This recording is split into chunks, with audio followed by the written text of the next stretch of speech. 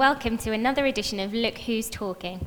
I'm Anna Larkin, and here on the show this month I have regulars Stephen Kurt. Hello. And Nathan Larkin. Hello. Plus our special guest for this month, and it's great to have her here, Parish Administrator of Christchurch and St John's, Elizabeth Hill. Hello.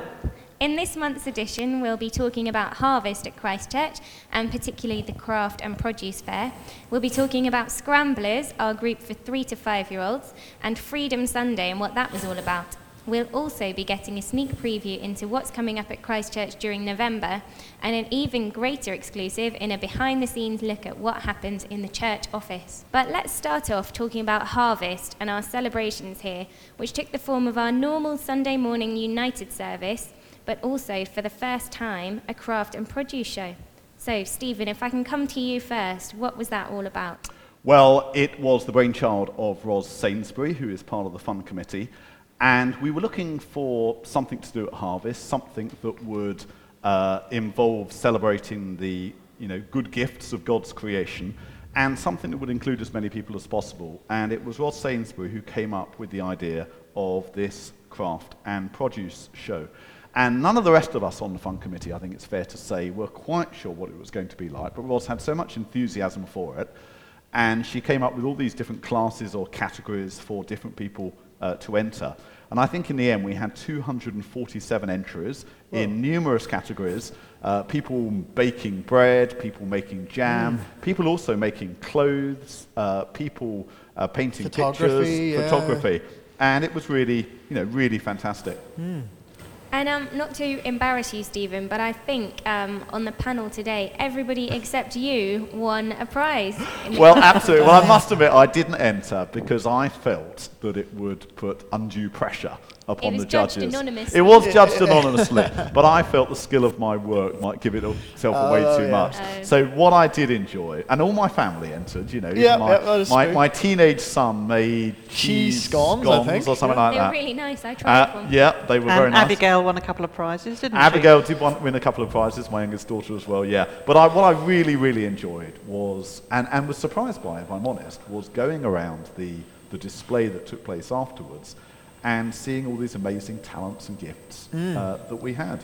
Yeah, no, I couldn't believe. How many did you say entered? Well, 247 entries, including your quiche. Yes. Well, you did say I won a prize. I don't know if that's quite fair. I was the only entrant in the quiche category. In fact, both Anna and I chose our categories very wisely. So did you deliberately choose categories that you thought there'd be minimal competition in?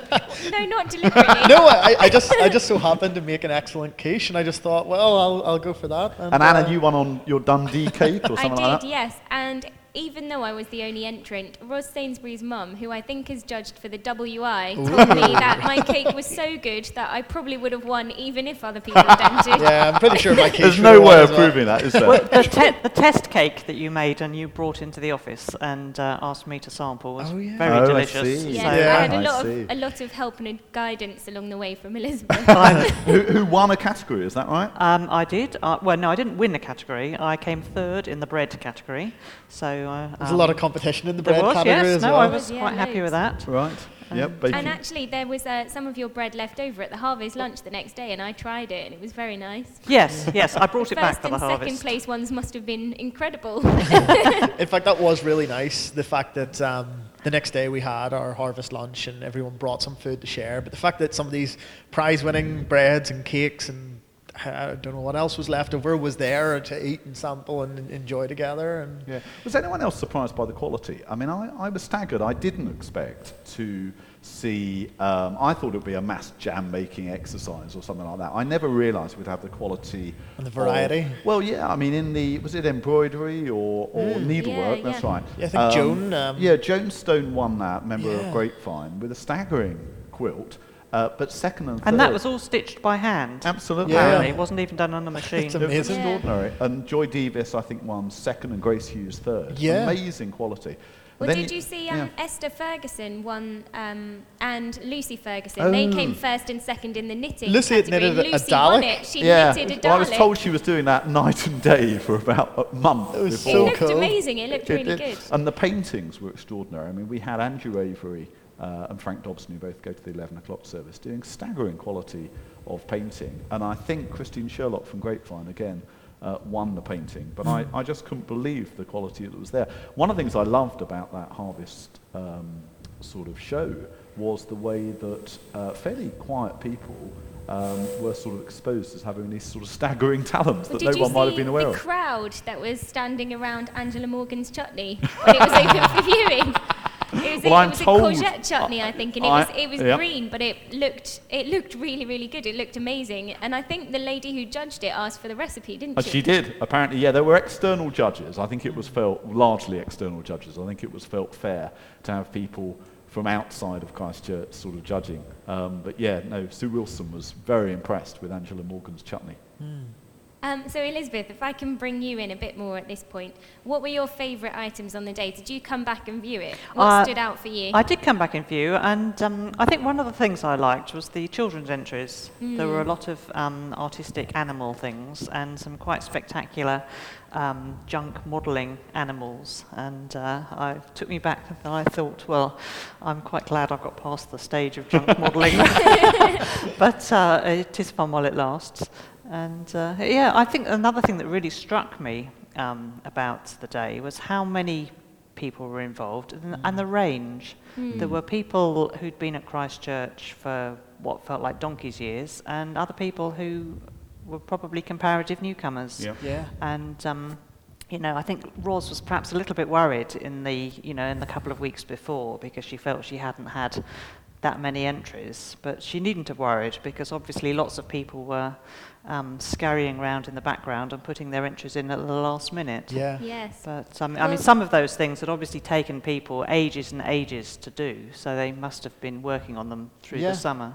I also really loved that so many of the people were really surprised to hear the praise that their items were given, and I think it was what was lovely was this kind of real attitude of humility that people brought along their things and entered it for the fun of entering it and the chance to show their creativity. It was quite tough judging in places though, wasn't it? There were one or two people disqualified for having 8-inch baking tins rather than 7-inch for their Victoria sponges and things like that.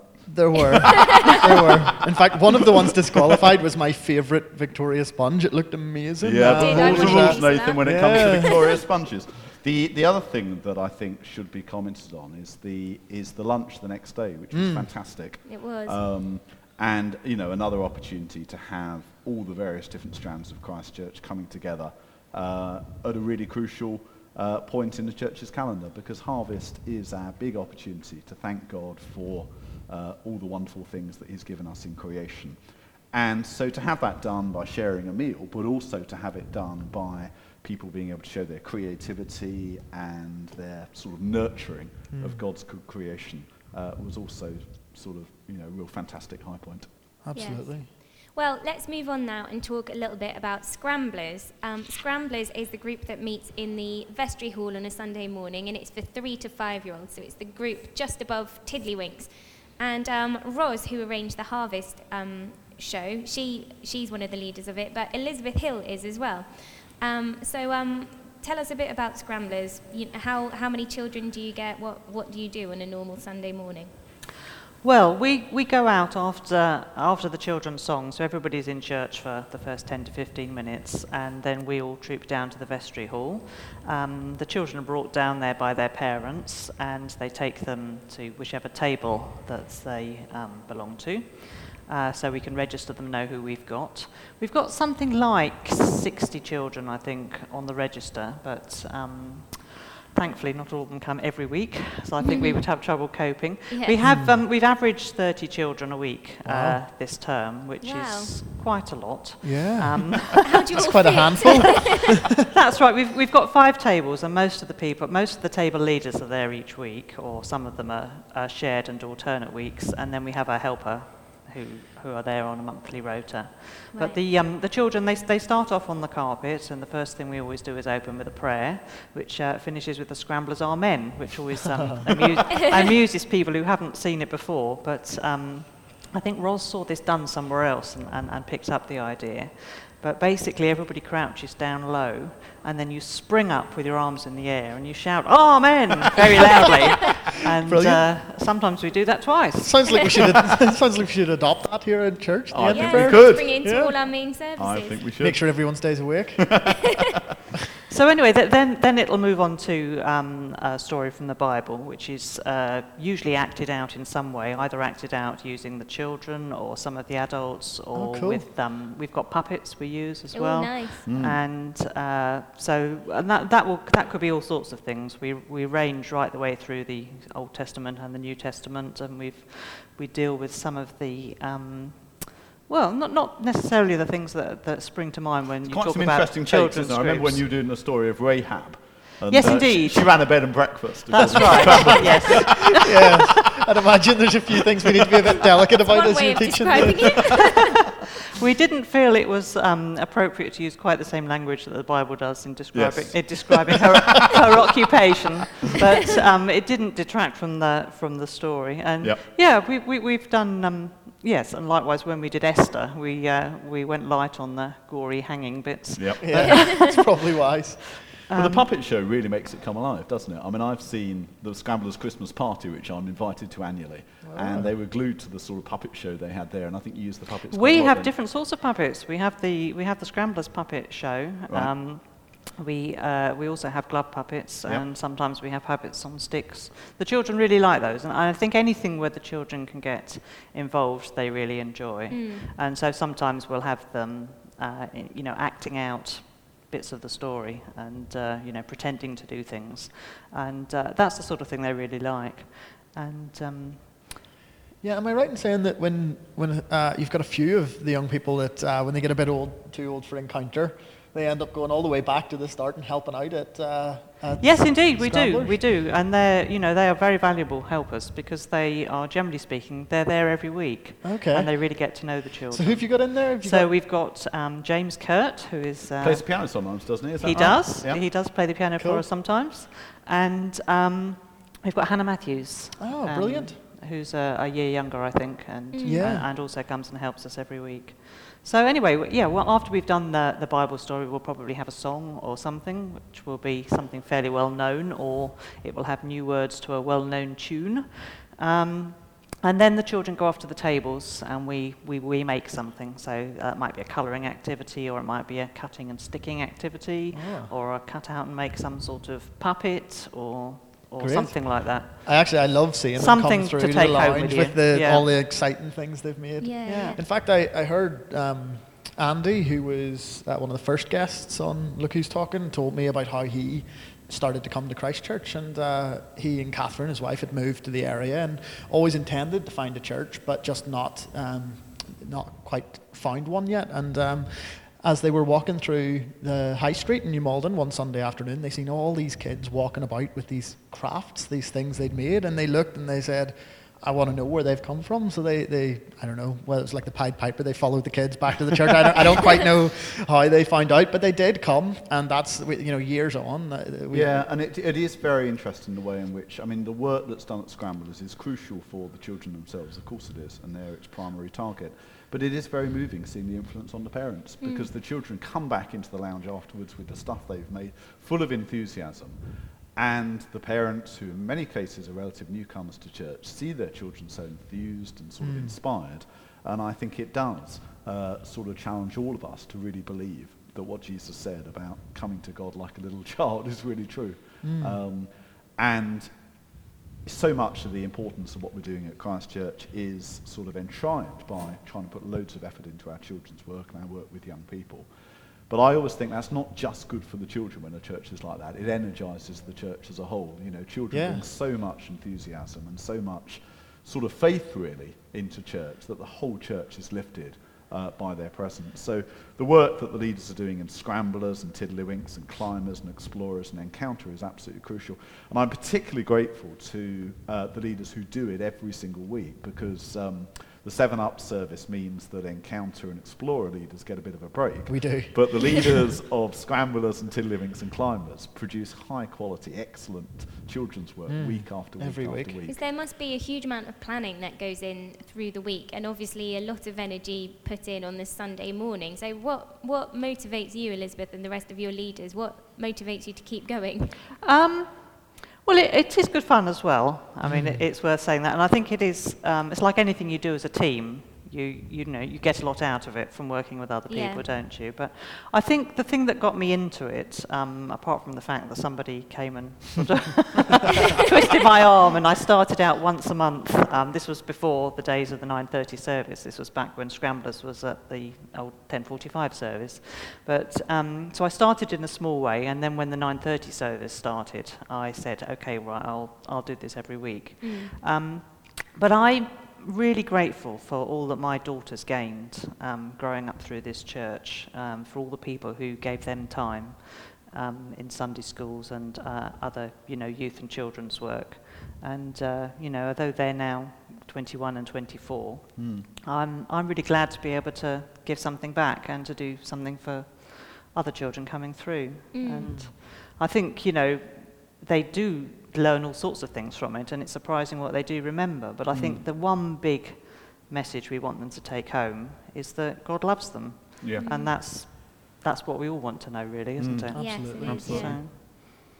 Well, moving on from that, we had Freedom Sunday just last week, and Emily Chalk, who's actually one of Stephen's ex-students from his teaching days, came along to speak to us. So it was all about trafficking, and we did talk quite a bit about human trafficking on the last podcast, so we won't go too much into that. But Emily came to speak to us about something that she is setting up at the moment called Ella's Home, which is a safe house for women who are escaping from prostitution. And she spoke at all 3 services on Sunday, and I thought it was really interesting, really fantastic. But Nathan, what did you think? Yeah, equally, I found it fascinating. I wasn't able. I know some brave people were at all 3 services, including Emily, of course, who was there. So huge thanks to her. At the end of it. Yeah, she seemed fairly wiped out. So we hugely appreciated her coming along and sharing. But I was there at 6:30 and was just so impressed by the fact that, we've heard a lot, we spoke a lot on last month's edition of Look Who's Talking about trafficking and the issue of global slavery and loads of these issues that we're becoming more and more aware of. But to meet someone who's there on the front line doing it, who is trying to deal with these girls that are escaping from prostitution and trafficking, it was just really inspiring. It was quite a draining day. I'd also, with it being Freedom Sunday, which was I think a Stop the Traffic initiative throughout churches throughout the UK. We decided that we'd also, in the youth groups, bring someone along. So we brought Josh, who's a guy who's just started coming to Christchurch and is working at Tier Fund. We brought him along to both encounter and engage, and he was talking about the No Child Taking campaign and a lot about these issues. And so it felt like, all day I was hearing about it, and it's just such a huge challenge to us, I think, as a church and as a community to respond. Yeah. I mean, absolutely inspiring, though, wasn't it, to see the difference of someone having a huge calling to do that work. I mean, I've known Emily since she was 16 and came into my A-level religious studies class along with... I remember it being a fantastic bunch of really committed Christians in that class, and it being a huge privilege to teach them. And they were very sort of open about their faith, all in a fairly quiet and understated sort of way. But apparently one of the things that came up in Emily's sermon was that she remembers telling her best mate Cassie, who was with her in that sixth form class, but apparently when they were back at the age of 11, that was the sort of work she wanted to do, which is quite staggering. Yeah. But it did remind me of the amount of people I've met who are now sort of really quite on in years, who developed some huge calling to be a missionary from here in Gladys Aylward when they were 11 or 12 or something like that. So I think quite often, particularly for women perhaps, that's the sort of crucial age of being called to some amazing work. So Elizabeth, you were at the 6:30 service as well last Sunday, weren't you? Yes, indeed, yeah. And what stuck out for you? I was just struck really at the horror really that all this stuff is going on around about us, under our noses and under our radar really. Yeah. And I think obviously I'd heard about prostitution before, but it's only really in the more recent years that I've been aware of the link with trafficking. Yeah. And I mean, you sometimes, you hear people sort of trying to give some credibility to prostitution as a lifestyle choice, but I don't think any of these people that you hear about are in it for a lifestyle choice. And it's the exploitation and the vulnerability of these people. And I think she gave an example of somebody who had been a student, and she'd gone missing, and nobody had missed her. She'd been away for a year, and that's right. And I think this person had grown up in care, and so she didn't have parents in quite the same way that many of us are fortunate enough to have. But the fact that she could just go missing and nobody miss her and wonder where she was, just seemed terrifying. The other thing that really jumped out at me was when Emily said, in really an aside about, was she asked if she hated men as a result of doing this, and she said, in a very undemonstrative sort of way, she said, well, no, because they're damaged as well. So even when she's spoken to people who went out to Bangkok purely to sort of exploit prostitutes, there was real compassion in what she said. And she's seen the brokenness in them. Which was really challenging as well, because I think most of us do want to naturally divide up the world into goodies and baddies. Yeah, black and sort white. Of punish the baddies and sort of save the goodies. And obviously, in no way to sort of undermine anything about the absolute evil of trafficking and prostitution, but I just got the strong impression that sort of Emily's compassion and love was really powerful because of having compassion for everyone involved. And I mean, it was easy. It could be easy to think that she went to Thailand and this is where she experienced that. But I think what really brought it home to me is she's setting this house up here in the UK. It's happening here, right under our noses. It's not something that's distant and someone else's problem. It's something for all of us to respond to. And wonderful that people at Christchurch responded so powerfully. Absolutely. Because, we said all the money given in loose offering collections would go to Ella's home. I never imagined that £1,500 will come in, which does show us how much money people bring to church with them, which is interesting. On a Sunday, so perhaps we can tap into that. We can tap into it a little bit more. But it was wonderful that actually the response was so strong. Yes, and I think more money has continued to come in through the week. And for anybody listening who wasn't able to give on Sunday, it is possible to donate through the website, and you can also gift aid your donation. So the website is ellas-home.com, and there is a link there which tells you everything you need to know to be able to donate right there online. And I think there's a link from our website to the Ella's Home website as well. Yes, so very, very easy for everybody to find. So Harvest Sunday and Freedom Sunday were two of the big events at Christchurch during October, but November is nearly upon us now, and so it's another one of those exclusive moments. We're going to have a look at the November preaching programme. Let's have a look. So we are starting... It is being revealed to people. What am I down for? No, fortunately, I think I've got a break. You've got a break, Nathan. So we've got a few new series starting. In the 9:30 service, we're going to be looking at making a Christian response to things that scare us. And some of the sermons I can see on the programme here are the threat of failure, the threat of terrorism, Ebola, and then later on we'll be looking at the difference that mission can make. But Stephen, tell us a bit about the thinking behind this series. Yeah, well, I think that fear is one of the biggest spiritual issues that we face. I think most of the worst things that we do in life are usually connected to our fears. A lot of the things that we should do and we don't are connected to fear. And so what I wanted to do in this series was to particularly name those things which often people are rather fearful about. And failure is a sort of general fear. But with the growth of IS, the threat of terrorism sort of appearing more strongly in Britain is quite a worry that a lot of people have. And of course, Ebola as well, this deadly virus. Although I think one of the things I'm hoping will come out in those sermons is that we sometimes can respond to our fears purely personally, but what we should be fearful about is the amount of people who are being killed by Ebola in West Africa at the moment, by those who have a constant threat of terrorism.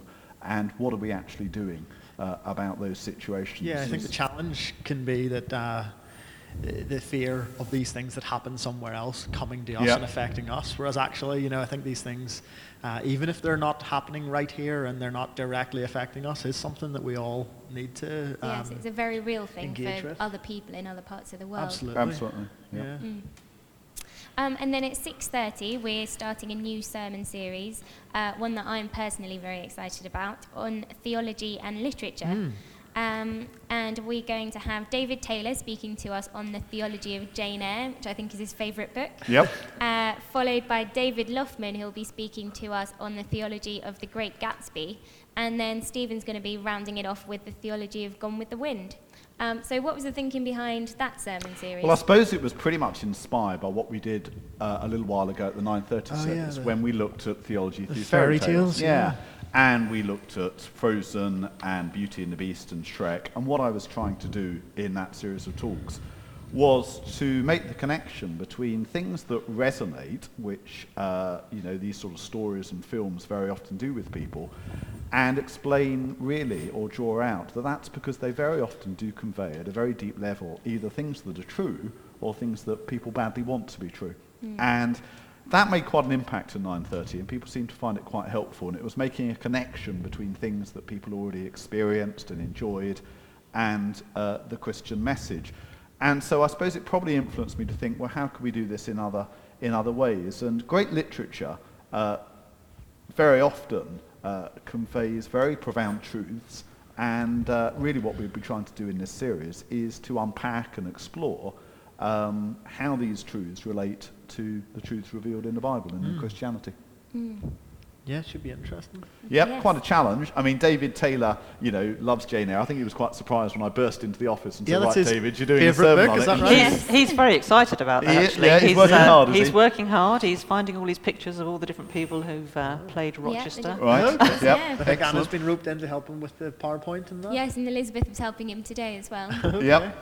So hopefully it will be a good series, and hopefully a further part of what we're trying to do a lot at Christchurch, which is integrate our Christian faith into everything around us.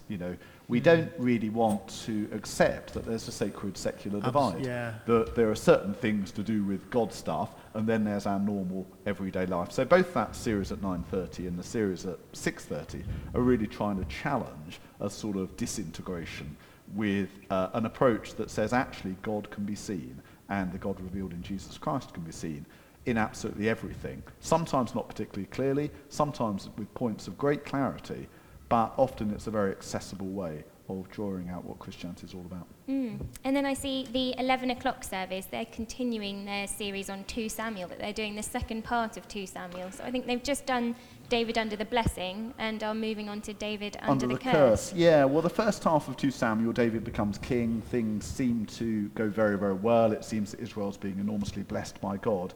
Then things start to unravel in the second half of 2 Samuel, and you get the famous story of David and Bathsheba in 2 Samuel 11 to 12. And from that point, it really all seems to start unraveling. And even though a lot of it's quite depressing stuff, what it does do is point us even more clearly ahead to why God sent Jesus to bring the sort of the completion of his kingdom and what God's rule was really meant to be all about. But on Remembrance Sunday, we're sort of taking a break from going through 2 Samuel sort of chapter by chapter, and Ruth Henson's going to be preaching on what do we learn from King David about war. So she's going to be trying to draw all the various different strands of the stuff involving David Yes, and in fact, warfare. I can see that it's quite an interesting new take on Remembrance Sunday all round, because in the morning we'll be looking at the threat of terrorism, which is, the biggest threat of war that we have here in the UK at the moment. And then obviously what we can learn about King David and how he went about war. But even in the evening service, the theology of the Great Gatsby, which of course was set directly in between the two wars. And although That hadn't occurred to me, Anna. You're seeing the sort of ingenuity in the preaching programme. Must have been the Holy Spirit at work there. Must have been the Holy Spirit. Yeah, so a lot about, although The Great Gatsby isn't directly about war, it is set against the backdrop of a war and a lot of the disillusionment that came about from the war. So You should be that will preaching in very the series, Anna. Are you making a bid? no, not at all. So So Elizabeth, what are you particularly looking forward to? I mean, I know you miss out on hearing a lot of the 9:30 service sermons live, as you're in Scramblers, but I'm sure if there are interesting ones, you listen online afterwards. Yeah, I do actually. I listen to quite a few of the 11 o'clock service series as well. Yeah, and that is a really valuable resource that we've got. I think one of the things that I value is the diversity, really, both in terms of the diversity of preachers that we have, and also in the different approaches. So that, you know, sometimes we're going through books of the Bible, and those sorts of things, you know, are one way of approaching things.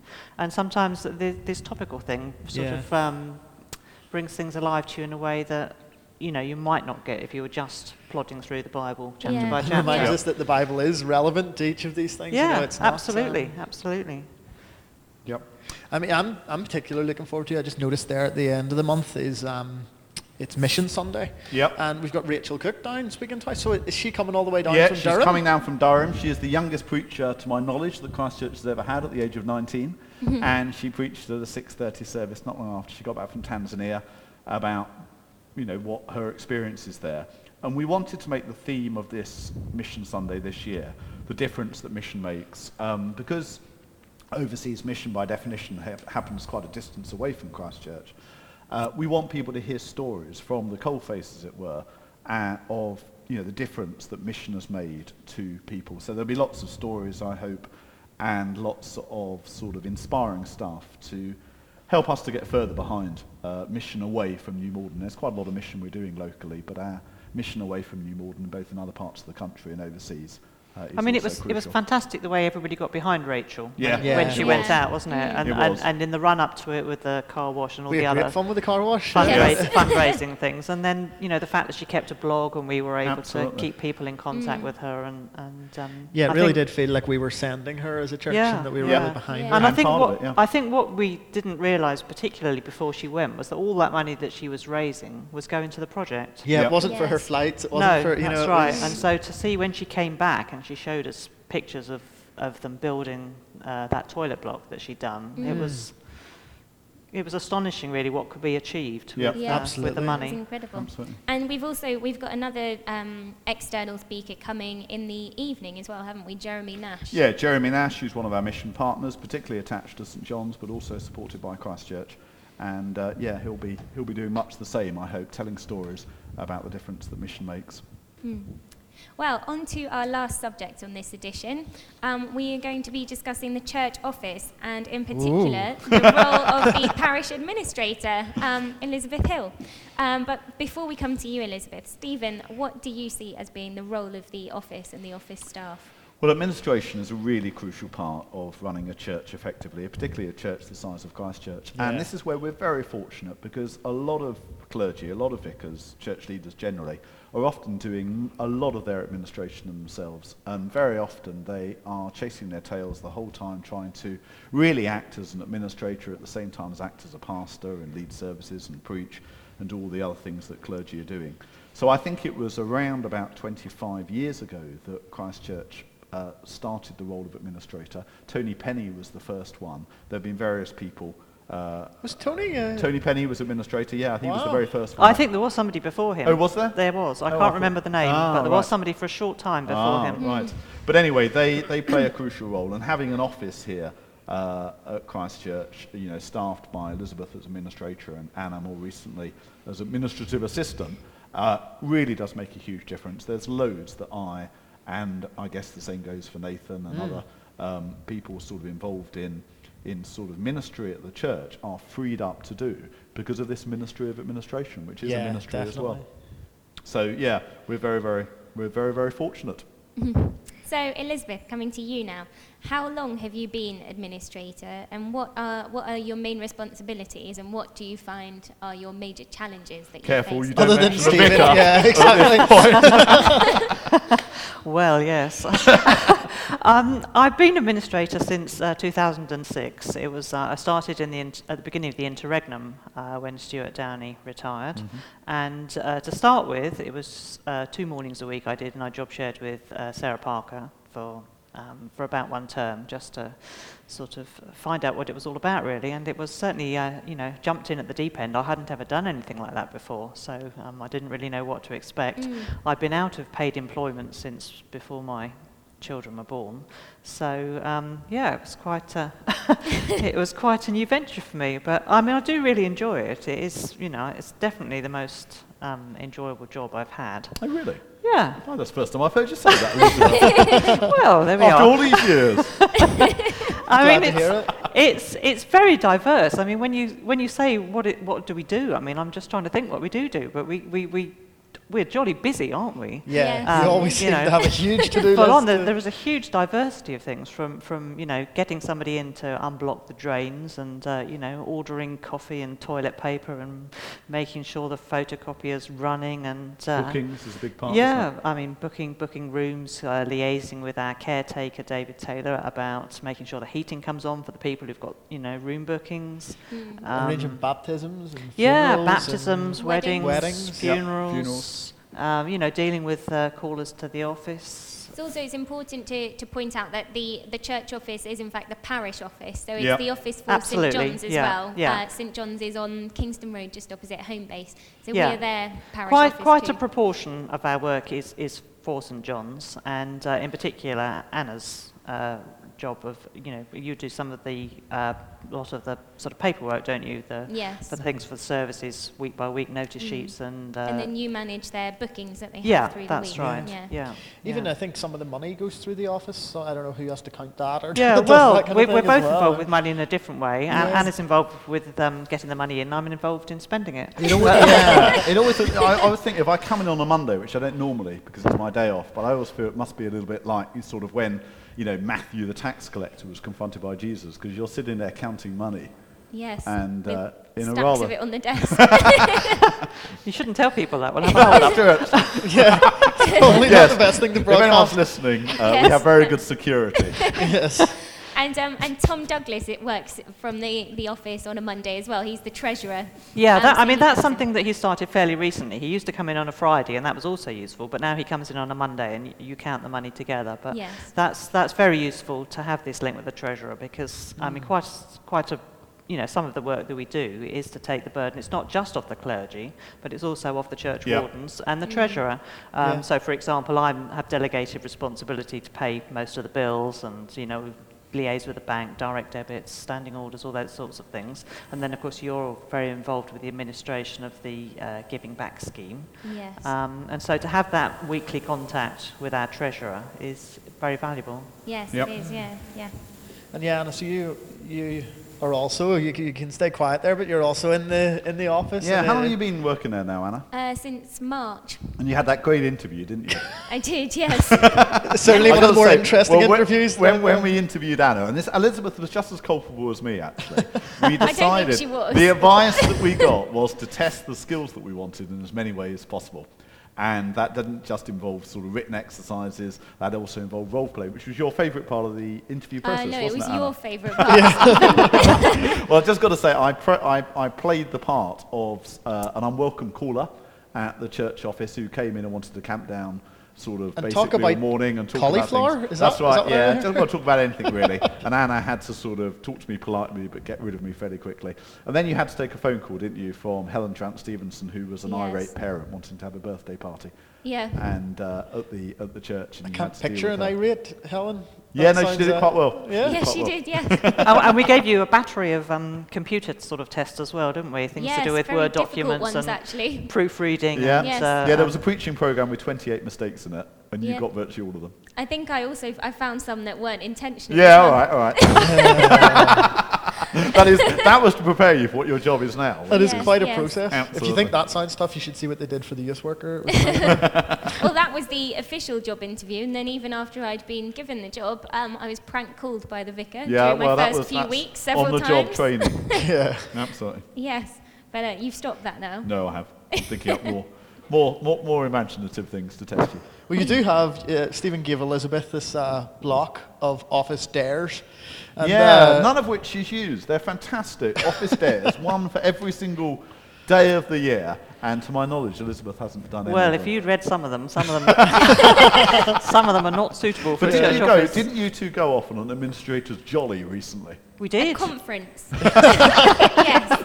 It's the same thing. It's Last week we went down to Woking, and it was a training day run for administrators in the sort of southwest London and Surrey area. So were they all wearing anoraks? Or? No. No, funny enough. So moving swiftly. put me off now. Sorry, you were saying what happened on the conference? Yeah, I'm trying to think what it was actually called. It was all about our sort of interaction really with other people and our interaction, how we're the front face of the church to lots of people outside the church. The shop Yeah. window. And how you deal with people, how you respond to people on the phone, with email, how you do the things you say you'll do, and There was a talk on dealing with tricky customers. yes, as that's well. Well, there you go. Shows the role play was vital. Didn't Yes, it, really? yes. I mean, yes. it does show just Didn't how tell you how to vital- keep the vicar in order, but But yeah, no, for me it just shows how vitally important the office is, and Yeah. that there are a few different places that may be the first point of contact with the church. One being, I don't know, our website, another being walking in off the street, but and another is the office and the welcome that they get Yep. there. The ethos of the church, I feel, comes really strongly through the way Yeah. our office staff Absolutely. welcome people And to me, the importance of everyone using the gifts they've been given, the whole thing about a church is that it is the ministry of every single member. And so to have people who are particularly skilled at making a church sort of function well administratively is just a huge part of the successful sort of delivery of what church should be like, really. And one of the most fantastic things from my point of view as vicar is seeing people either in paid positions or in voluntary positions sort of grow in to those positions and find both gifts that they realised that they had before but they didn't realise church wanted to use so much, and also other gifts that emerged that they didn't realise that they had. So that's all part, in my opinion, of what happens in the church office. yeah. One of the things I really appreciate, and one of the things I enjoy is the Tuesday morning meeting when Yep. we Yeah. and the fact that we are treated as a part of the team, and that it's important. We're not just given a list of things to do, but our opinions on things are. Yep. No, when I don't have that meeting, when it's not on, and I don't get a chance to hear what's happening everywhere else and where everyone is, and to check in with that, I just find my week is just so unfocused. I struggle. It makes such a difference to have that time early in the week where we all meet together and we share what's happening that week, and we keep each other on track. And I find it fascinating to sit on some of the theological discussions that you're having about why you're doing the things that you're doing. Yeah. And Well, I do think, and I've said before on the podcast, why you do the youth work the way you do the youth work. absolutely, and being crystal clear on why we're doing what we're doing makes the delivery of that stuff, so much better. And one of the very reasons for doing this podcast is to try to get those sort of conversations out there, the sort of stuff that we talk about at staff meetings, to try and make sure those conversations and that sort of theological reflection on what we're doing, so that gets a wider audience. Yes, hopefully people realise we do have some kind of idea why we do things. We're not just winging in it. The madness. Absolutely. Yes. Well, that's all we've got time for today. So do remember, for more information about Christchurch, you can visit our website at ccnm.org. And we're also on Facebook if you search for Christchurch New Malden, and we're on Twitter at ccnm News. That's all from us. See you next month.